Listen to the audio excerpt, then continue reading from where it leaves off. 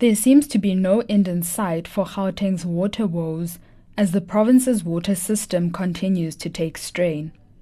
Stage 2 water restrictions have been imposed in certain areas as water utility Rand Water tries to improve reservoir storage capacity.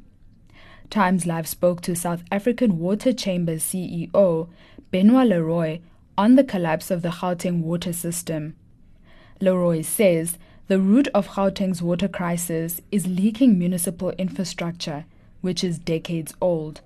The crisis is then worsened by the load shedding and high temperatures that come with climate change. He adds that unlike other parts of the country, such as in Nelson Mandela Bay, where dam levels are low, Gauteng dams are full. The system collapse is not because of here. It's not the same as Nelson Mandela Bay, and I'll explain why. Our dams are full here. It's because of the municipal infrastructure that is leaking, like a sieve. We call it the leaking bucket syndrome in our sector. So what's happening is the system leaks at roughly 40% on average. So every 100 liters, 40 liters is in actual fact leaking. And that is leaking in the municipal system. So it's not at home and it's not the Rand Water supplies. From when Rand Water hand over to the municipalities, the metros, and then up to the consumer's meter. So what happens is as we get things like load shedding, the pump systems that are designed to keep the system wet or charged, because these systems are not designed to run dry ever. Unlike electricity, electrons can go on and off. This has to be wet.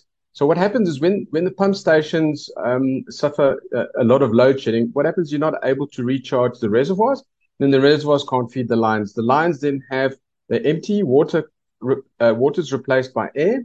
And what happens is when you start refilling, you get water hammer and destroys the piping, especially vulnerable piping that is 40 years, 50 years, 60 years old. And this is what we're seeing in our older metros. So most of this has got very little to do with the water reserve or our dams, in actual fact. It's a system that is collapsing, and it's collapsing when the conditions are unfortunately perfect. So it doesn't take much to do that. It's not a crisis, it's a catastrophe. And most of the infrastructure that's failing is actually the what we call bulk lines. It's not the small lines. It's the very big lines. And they will always leak by design. They leak a little bit, and less than 5% acceptable. We have 40%. So if we didn't have load shedding, it wouldn't be as dire. If we didn't have hot weather, it wouldn't be as bad. But we have them, and it's going to get hotter. So with climate change, we're increasing at double the rate in temperature than the global average. So we're going to be suffering a lot more of these, very hot conditions, which result in higher demand. But the problem is really at municipal level, and it's a national issue. It's not just in Johannesburg. It's an absolute national issue.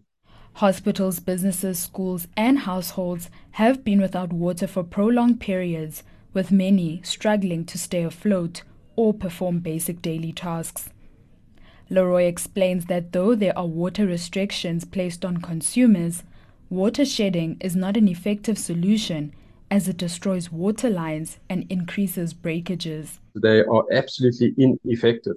The other thing is, whilst we are restricting water, the water shedding is destroying the infrastructure exponentially. So on a kilometer line, you might have had 2 breaks the last 6 months. Now you're going to get 4. Next month, you'll get 10. And then the following month, the line will be completely broken. So restricting the water is not a solution. But Rand Water, for example, here in Gauteng can only produce so much. That's the first thing. The second thing is, how do you expect consumers to tighten their belts when government, as in municipalities or local government, are actually wasting 40% of the water? It takes 2 to tango. So the consumer's not the issue. On Monday, Water and Sanitation Minister Senzo Mchunu committed to temporarily increasing the bulk water allocation to the Rand Water system as an emergency measure to address water shortages in Gauteng's metros, district and local municipalities. This came after a meeting with Rand Water and municipal representatives on Monday morning. Leroy says to fix the water catastrophe in the city of Johannesburg alone will cost 23 billion rands. He explains some possible solutions to the crisis, which include budget shifts and the use of technology to work out where the system is most vulnerable. To fix this up is just the catch up in Johannesburg. Their number's 23 billion rand to fix up the network. And they're spending less than $1 billion a year at the moment. So that's in arrears. And in the country, the arrears is 900 billion. And those are government numbers. And the 900 billion is in the water and sanitation master plan. So this is not going to get better until we divert major budgets. So a quarter of the city's budgets are going to have to go into water distribution systems. Otherwise, the cities will become dead zones. People will go to where there's water. Yes, the infrastructure has to be fixed, but that's going to take 10 years to 15 years. So one has to do it in a targeted manner. So it's a very complex environment. So we really need to have the smartest people involved in water and energy infrastructure. And we've got to interweave these, and policy has got to change, and we need certainty in it. And we need to make the environment investor friendly so the private sector can invest, into water security.